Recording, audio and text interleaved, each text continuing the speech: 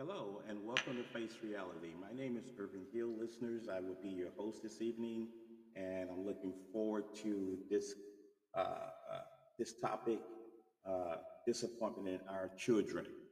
And we all, at one time, thought we were children ourselves, so we know our parents probably was disappointed in us as well. And but we had to learn. We had to learn to listen, and our parents were just basically trying to train us so that we were grow up and have a foundation to fall back on. And many times that happens, and sometimes it doesn't happen. The kid decides he wants to do it his way, and results doesn't always come out the way we want it to come out. And our kids struggle for not listening and want to do things their way. And you can pretty much say want to be grown before their time. And so I'm quite sure a lot of parents can relate to what I'm saying. At one time, we want to be at our parents' house. It's bad because we want to do what we want to do. But there's rules and there are regulations in the household. As you know, also has God have put rules for us to follow, instructions for us to follow. And many times we fail to adhere or yield to those instructions, and we find ourselves going through taking the wrong path in life and struggling and going through things we shouldn't go through. Uh, but before we get started, I would like to say that there's only one God, one church, and one baptism. One God, one church, and one baptism. And I like to say that if any of your parents, brothers and sisters, you have lost your kids to the streets or into this world, uh, I've been there. It's not easy as a parent worried about your children, not knowing exactly where they are or what they're doing. And we become totally disappointed in our children for many reasons. And we only have their best interests. We've been here longer. We have struggled and been through them, and God pulled us out of a lot of situations.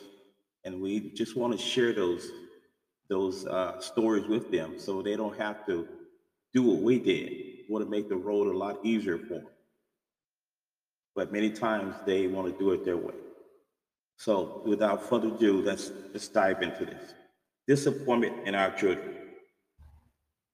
Israel petitioned to Samuel for a king. Like all the nations, grew out of their profound sense of disappointment in Samuel's sons. Upon his retirement, Samuel had appointed his sons to serve as judges over Israel as he himself had been. However, the nation soon realized that his sons were not at all like their father. No one would ever claim that these boys were chipped off the old block. Where Samuel had been a man of impeccable moral character and integrity, his sons were greedy for money, corrupt, and the administration of justice. When Samuel learned about his son's behavior, it must have been almost unbearable. Every parent desires a successful career for their child. Every parent desires righteous behavior by their child. But the reality of life is that it will not always be so. Every parent must learn the difficult lesson that a children of God gives us do not belong to us. In an absolute sense, while we do have a clear responsibility to raise them, to teach them, and to train them, we cannot live their lives for them. Their bodies, their thoughts, their behavior, and their souls are in their own hands. They can either surrender them to sin or surrender them to God. They choose for themselves. Children once was adults must live their own lives, for better or worse. Look at it like this, parents, sisters and brothers in Jesus Christ. You may give them your life, your love. but not your thoughts. For they have their own thoughts. You may house their bodies, but not their souls. For their souls dwell in the house of tomorrow, which you cannot visit, not even in your dreams. For life goes not backwards, nor tarries with yesterday. You are the files from which your children, as living arrows, as sent forward.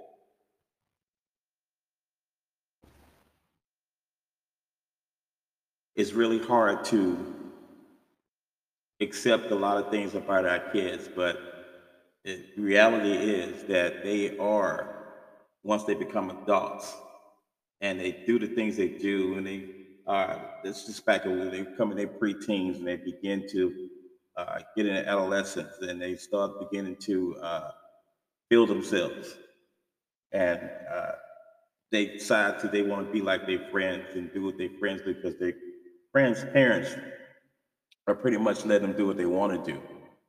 And we have to remember that old saying that we probably ourselves heard from our parents: birds of a feather flock together, association brings on assimilation. So our kids wind up being guilty by association by the crowd they hang around and get themselves in trouble. Not saying that our kids don't know better because they do know better. It's just the fact that in front of us, in our eyesight, they act one way, and then when they're away from us, they act another way, as we did when we were kids. But the times are a little bit different now. You have too much technology, too much ways to get in trouble, too easy to get guns and knives. Television is basically uh, is a device that they can pick up so much information on and do so much stuff. Your cell phones, they got total control. The kids doesn't think for themselves anymore because the cell phones think for them. Everything is at the click of the button, the text.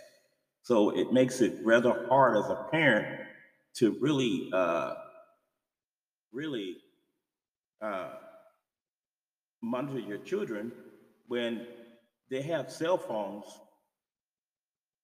and laptops, iPads, MP3s, MP4s, and all these things they got to where it's easy for the enemy to get to them. Once their mind become vulnerable and become negative, now the enemy can get in there. I want to say, parents, brothers and sisters, pray for your kids. Do not faint. Let's pray. Dear Lord and Father, after we have done our best to raise our children, keep us mindful that we cannot live their lives for them. Our petition in their behalf is that your grace and mercy surround them. In our Lord and Savior Jesus Christ's mighty name, amen. It's been my time, and I appreciate your time. But be sure to hit the link for following. Leave a voice, leave a voice message or reply. All things appreciated. Everything you say or ask me of me is appreciated. God bless you.